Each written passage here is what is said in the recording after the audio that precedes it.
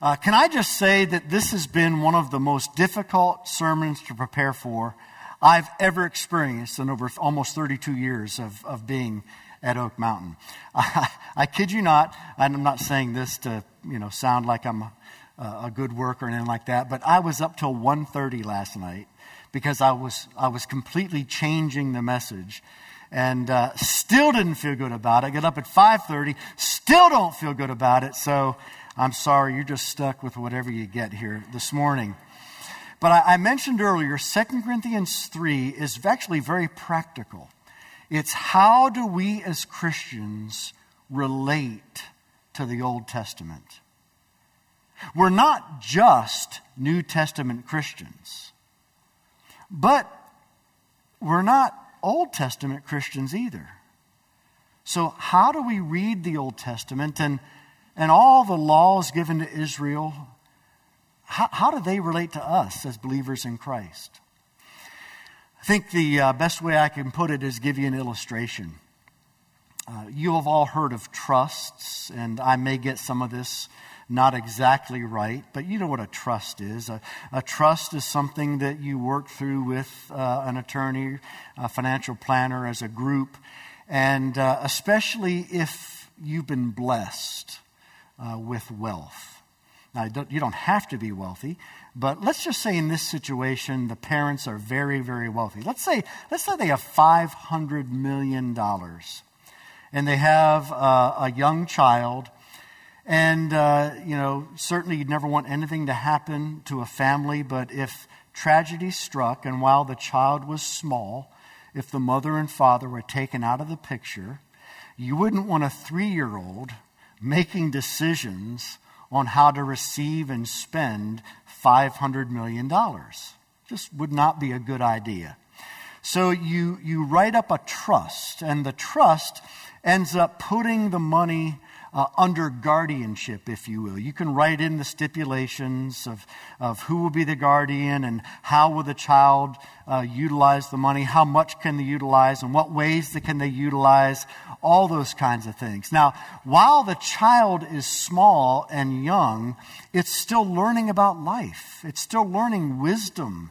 It's still learning about finances. So you want a lot of limitations, a lot of regulations in the trust.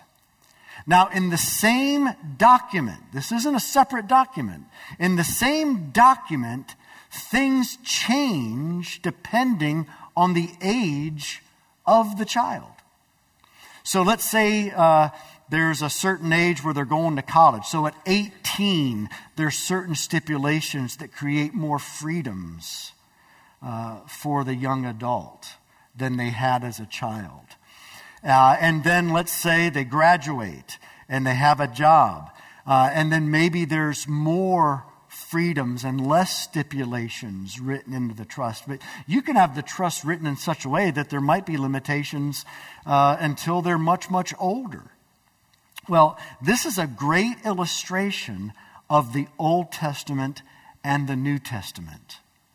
Okay, the Old Testament, or it's also called the Old Covenant, is actually the first initial revelation of God's one covenant of grace. So using the illustration, the Bible from Genesis to Revelation presents us with the trust fund of grace.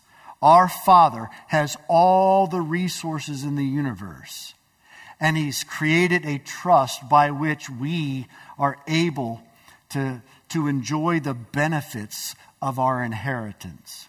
But the Old Testament is the church under age, the church as a minor. And so the Old Covenant of the law comes with all kinds of limitations, all kinds of stipulations, all kinds of rules to follow. And then as Christ appears on the scene, it's the same covenant of grace, but some of the stipulations and limitations are taken out of the way. Now, the law isn't taken out of the way, but our relationship to the law has changed. And the old covenant was presenting our need for Christ and the coming of Christ in shadows, in types, in figures. So it wasn't exactly clear. But when Christ came and the church comes of age and we're adults, we enter into the full understanding of the benefits of our inheritance. So this is the way, as Christians, we look at the entire Bible. It's one covenant of grace administered differently in the Old Covenant and the New Covenant. They are not two separate covenants. So when you hear the word new covenant, it's not like it's something brand new that has no relation to what goes before in the Old Testament. It's simply the newest and final group of revelations and stipulations concerning the one covenant of grace. And this enables us to truly understand how the Old Testament applies to us. The Old Testament is the New Testament concealed. And the New Testament is the Old Testament revealed.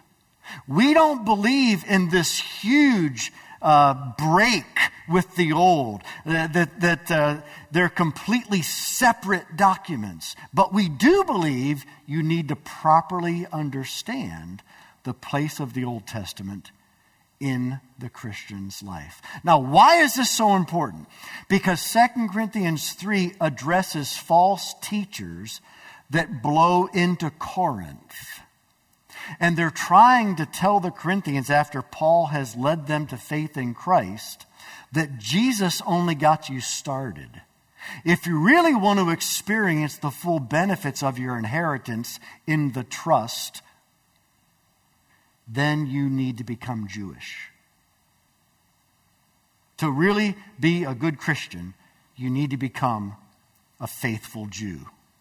And Paul says if people really begin doing that, they're going to be living as true adults who are choosing to go back under the trust of all the limitations and regulations of a minor. And Paul says, why would you do that? The purpose of the law was to actually prepare you and lead you to Christ, the fulfillment. And yet the sad thing is there are so many followers of Christ that are moving back to what it meant to be a child in the trust fund.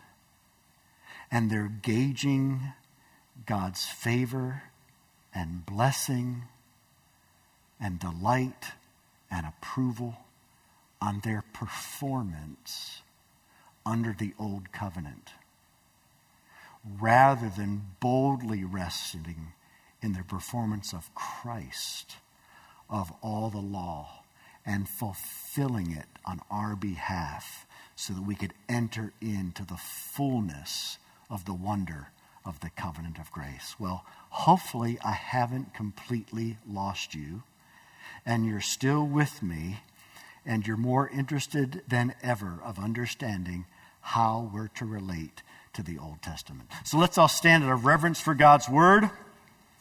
And I'll read 2 Corinthians 3, verses 6 to 18. And hopefully the chapter will actually make sense now that I've introduced it.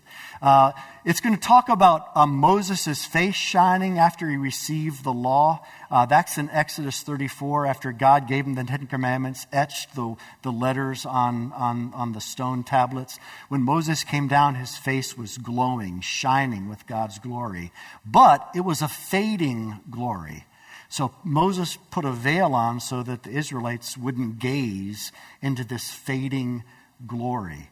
And it was a sign from God that the old covenant were just temporary restrictions and stipulations administering the covenant of grace, and it would give way to the newer part of the covenant of grace. Hope that all makes sense. Hopefully it will as I read.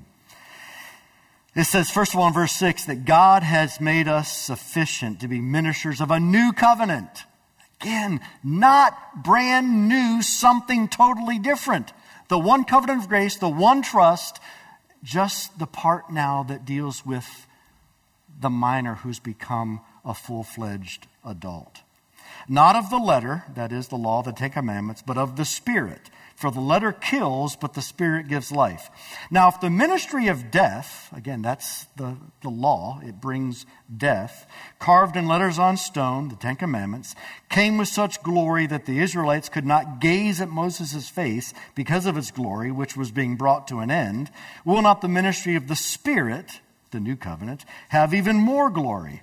For if there was glory in the ministry of condemnation, the old covenant, the ministry of righteousness, the new covenant, must far exceed it in glory. Indeed, in this case, what once had glory, the old covenant, has come to have no glory at all because of the glory that surpasses it, the new covenant.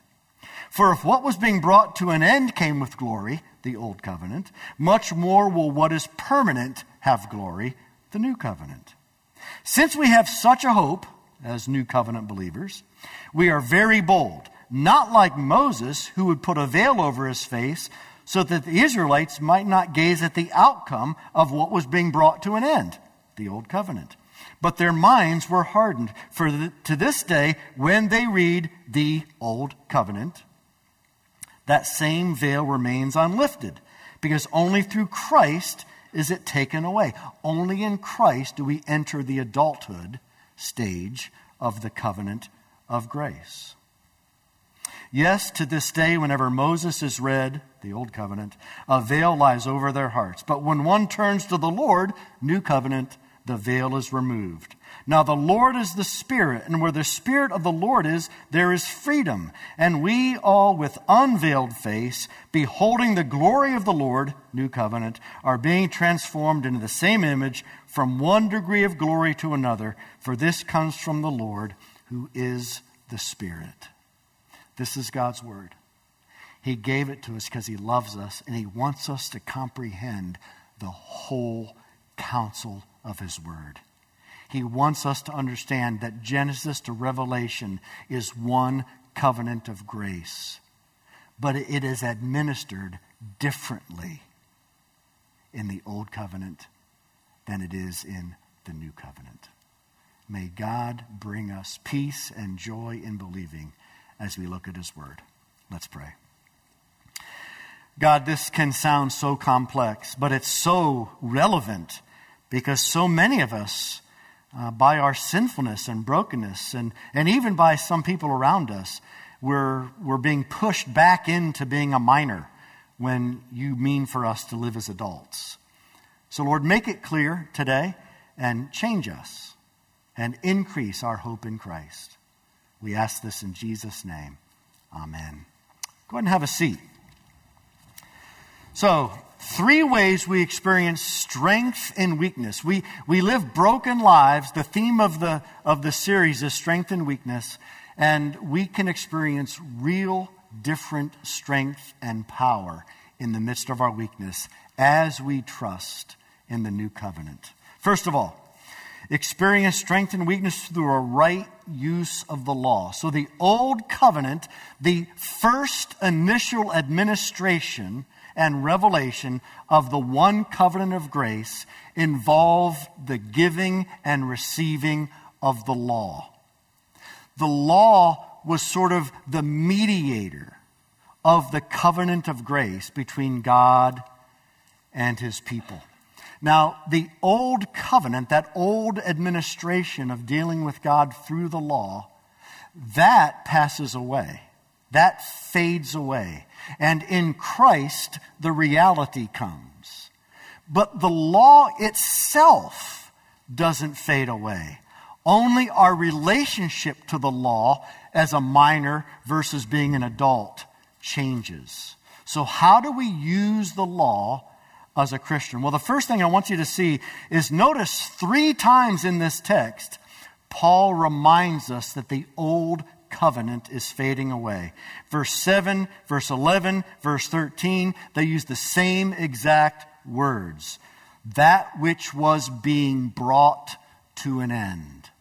Okay, it was always God's plan for the old covenant to be given to the people under age. minors in the trust called grace.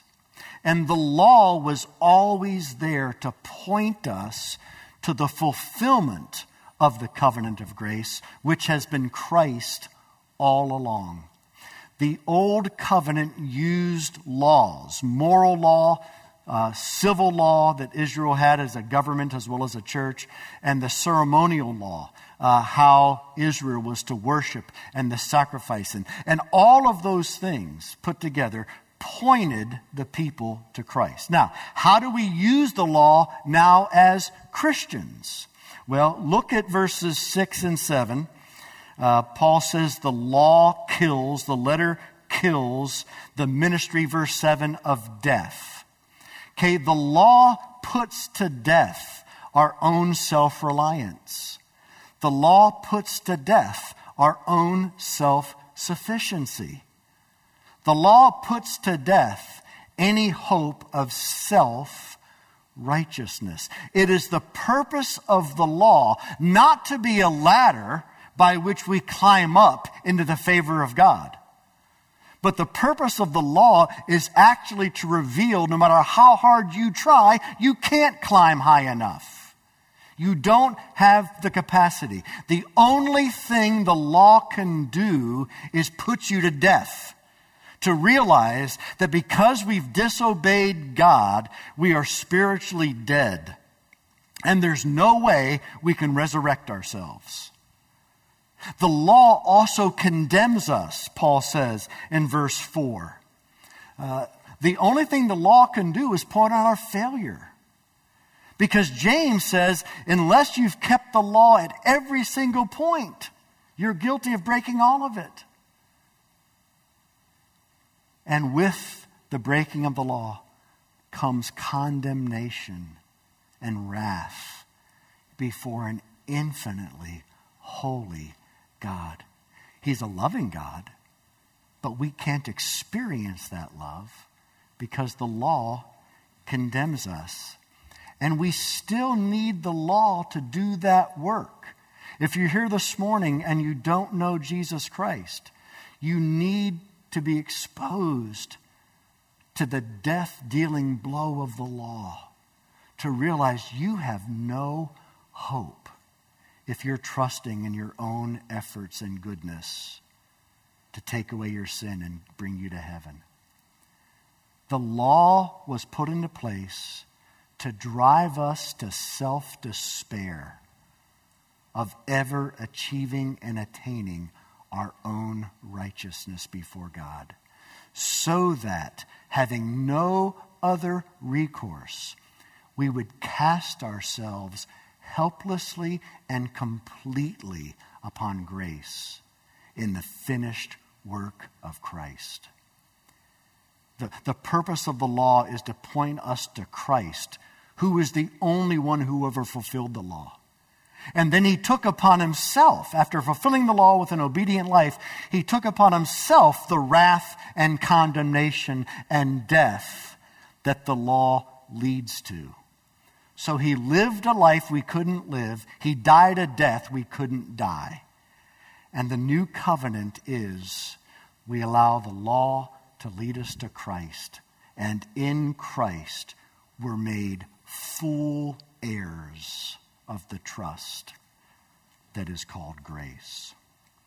And then in verse 17, we find out that the law enslaves. Only the new covenant, only the Spirit brings freedom. The law only reminds us of how powerless we are in ourselves. So the law is always calling us to desperate dependence upon Christ. And in Romans 8:4, it says the law is fulfilled in us who walk in the Spirit. So there is a purpose of the law. It convicts. It drives us to despair of our own righteousness. It leaves us no other recourse for hope, acceptance before God than grace. But there's also a use of the law in that it reminds us what love looks like. It reminds us what love for God looks like, what love for neighbor looks like. And even when we read the Old Testament and read of all the sacrifices, it reminds us of how much we need Christ. I mean, the Old Covenant is filled with the noises every day of animals being slaughtered and their screams. It's filled with the smell of blood. Everywhere you went under the Old Covenant, it smelt of death. And that is to point us to life. And we're reminded that the law rightly applied is God's invitation to our highest delight through obedience. And his warnings, his kind warnings against our worst nightmares through disobedience. So, experience strength and weakness through a right use of the law. And then secondly, experience strength and weakness through a bold hope in the gospel. What does it mean to live as a new covenant believer, recognizing that it doesn't mean we're completely divorced from the Old Testament, but how does the gospel apply to the Old Covenant and to the law? Well, the first one I've already talked about, and that is a bold hope in gospel righteousness, right? The law, the Old Covenant, was a ministry of condemnation. The New Covenant, given to the church that has come of age in the trust called grace, is a ministry of righteousness. We are declared righteous before God by virtue of our faith and trust in Christ's obedient life in substitutionary death. Gospel righteousness. We are non-condemnable by the law now. The law can no longer condemn the Christian. The law hasn't changed, the Christian has. We died with Christ on the cross, so we have died to our old relationship to the law. Now we're in a new relationship to the law by which we are non-condemnable. God looks at us in Christ as if we had been as perfectly obedient as Christ was obedient for us. And God looks at us as if we had already endured his wrath, anger, and disappointment, because it was poured out on Jesus on the cross. And spiritually and mysteriously, the Bible says, if we've trusted in Christ, we were crucified with Christ on the cross. And we are now dead to the threat of condemnation. Do you see how important understanding the covenant of grace in two different administrations, how important it is? How many of us are dealing regularly with shame and guilt and self-condemnation when that's not what God wants a new covenant adult to deal with. He's dealt with our shame and guilt and self-condemnation in Christ. And then secondly, there's a bold hope in gospel regeneration. Under the old covenant, the church as minors, underage, was given the law, the right and the wrong, and absolutely no power to achieve it. You got me? The law was all external. It was written on stone. It said what was right and what was wrong, but it didn't lift a finger to enable you to fulfill it. That was one of the limitations of being underage. You had no ability, just like children often have no ability. But in the new covenant, the fulfillment of the old covenant in the covenant of grace, the new covenant comes with the promise of the Spirit. God says in Hebrews 8, that refers to Jeremiah 31 and Ezekiel 36, I will make a new covenant. Again, not brand new, not completely new, but the newer stipulation of the trust of grace for the adult in grace. That's new, not brand new like it has no relationship to old. It's the same trust, just for different times. And God says, I will make a new covenant. It will not be like the covenant I made with your fathers. But he says, I will write my law on your hearts. The difference between the old administration of the covenant of grace and the new administration of the covenant of grace is that our fellow Christians before Christ, i.e. the believers in Israel, they had the law but no power to live it. The law was external to them. As the church coming of age, God writes the law on our hearts, and He places the Spirit within us, and He moves us internally to love the law and to be motivated to follow the law of love that the law is summarized by. We not only have the law of God, but the power to live it. And then thirdly, there's a bold hope in gospel sanctification. You cannot behave your way into a changed spiritual life. You can behave your way into new habits, but you cannot behave your way into spiritual transformation. It takes the work of the Spirit of God. So in verse 18, Paul says that we're being transformed from one degree of glory to another by beholding Christ. So in other words, Moses saw the glory of the old covenant fading and fading and fading and fading. But the glory of the new covenant is increasing, increasing, increasing, increasing as we're transformed from one degree of glory to another. But it's not merely our behaviors that are transformed by simply trying to apply moralism to external laws. No, the new covenant comes with the Spirit of God writing the law on our hearts, moving us, inspiring us, motivating us, and empowering us to want to fulfill the law. So it's supernatural.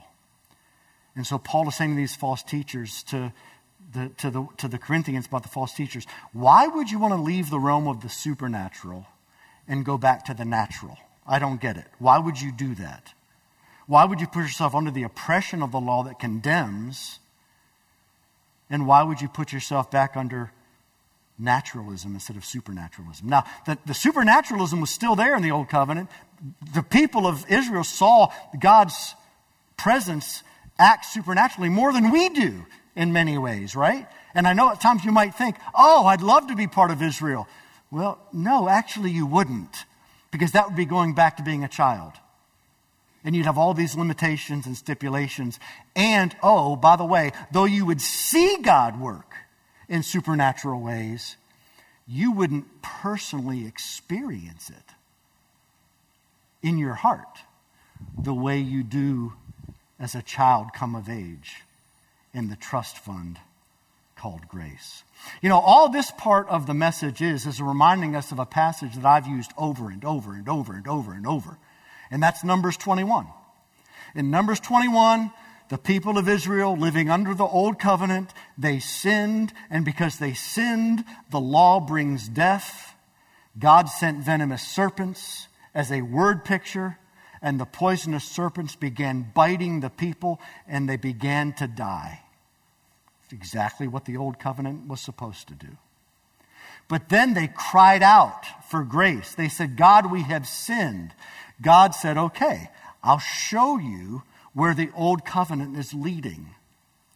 Put a serpent on a pole. When anybody looks at it in faith, supernatural power will be released. The venom will be neutralized, and you'll live. Jesus uses Numbers 21 in John 3:14-16. We all know John 3:16. For God so loved the world that he gave his only begotten Son, that whoever believes in him should never perish but have eternal life. But John 3:14 and 15 goes back to Numbers 21. Just as Moses lifted up the serpent in the wilderness, so the Son of Man must be lifted up, that whoever believes in him will never perish but have eternal life.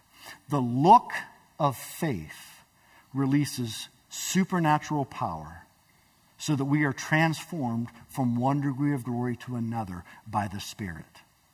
In the old covenant, the law was external, and you just tried really hard to do what was right. And when you failed, you had to go to the priest and do sacrifices.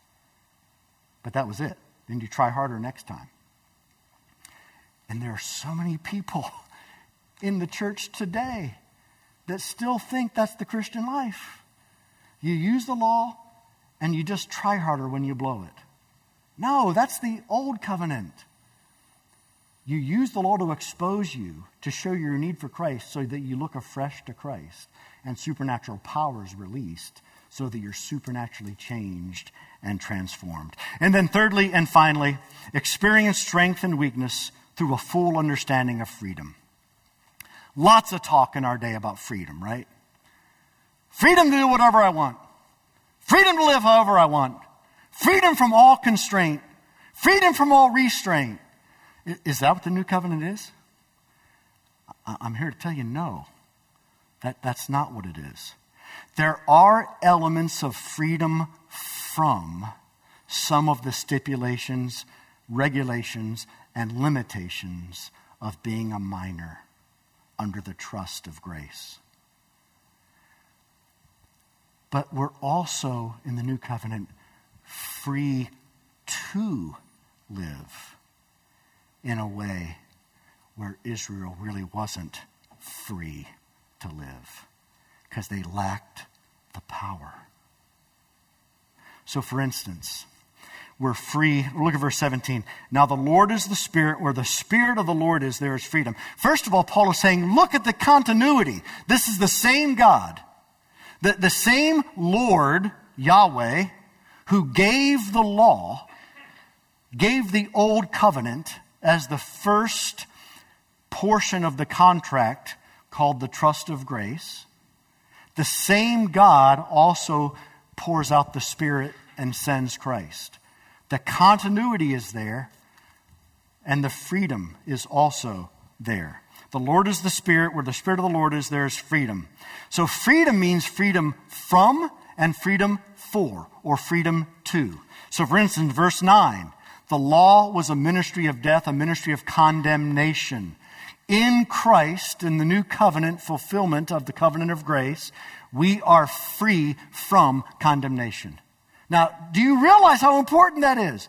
That means we can read the Old Testament, we can love the law, we can read the New Testament commandments of God as well and love them. Like I read for the call to worship this morning, 1 John 5, His commandments are not burdensome. They're not burdensome because they can't condemn you. You're not performing for God's favor and delight and approval. You're obeying out of love and gratitude from God's already acceptance of you because of Christ fulfilling the law on your behalf. So you're free from condemnation. You're free from shame. You're free from guilt. It's like, oh, this is too good to be true. That's why it's called good news, people.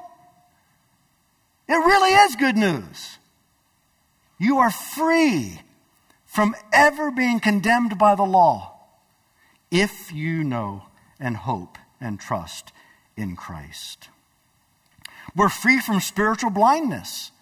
Okay, when people under the Old Covenant read the Old Covenant, they read it as if their hearts are veiled from seeing the truth, that the Old Covenant was just a temporary administration of the trust fund. And we're free to see that the law points us to Christ, that the Old Covenant was temporary, but the New Covenant stipulations are eternal and permanent. We're also free to gaze upon the glory of God. Moses and the law, it was all mediated to the people of Israel. Only Moses saw God. Only Moses' face shone with glory. The people were too afraid. But under the new covenant, we all with unveiled face. Did you catch that? Not Moses, but we all with unveiled face behold the glory of the Lord. Every single one of us. Now, you may not see the miracles that the church underage saw, but there's so much more glory and so much more supernatural in the new covenant as adults. The problem is, to experience this requires faith. trusting in what we do not see, hoping for what doesn't seem obvious. So it is faith that releases the power of the new covenant in our lives.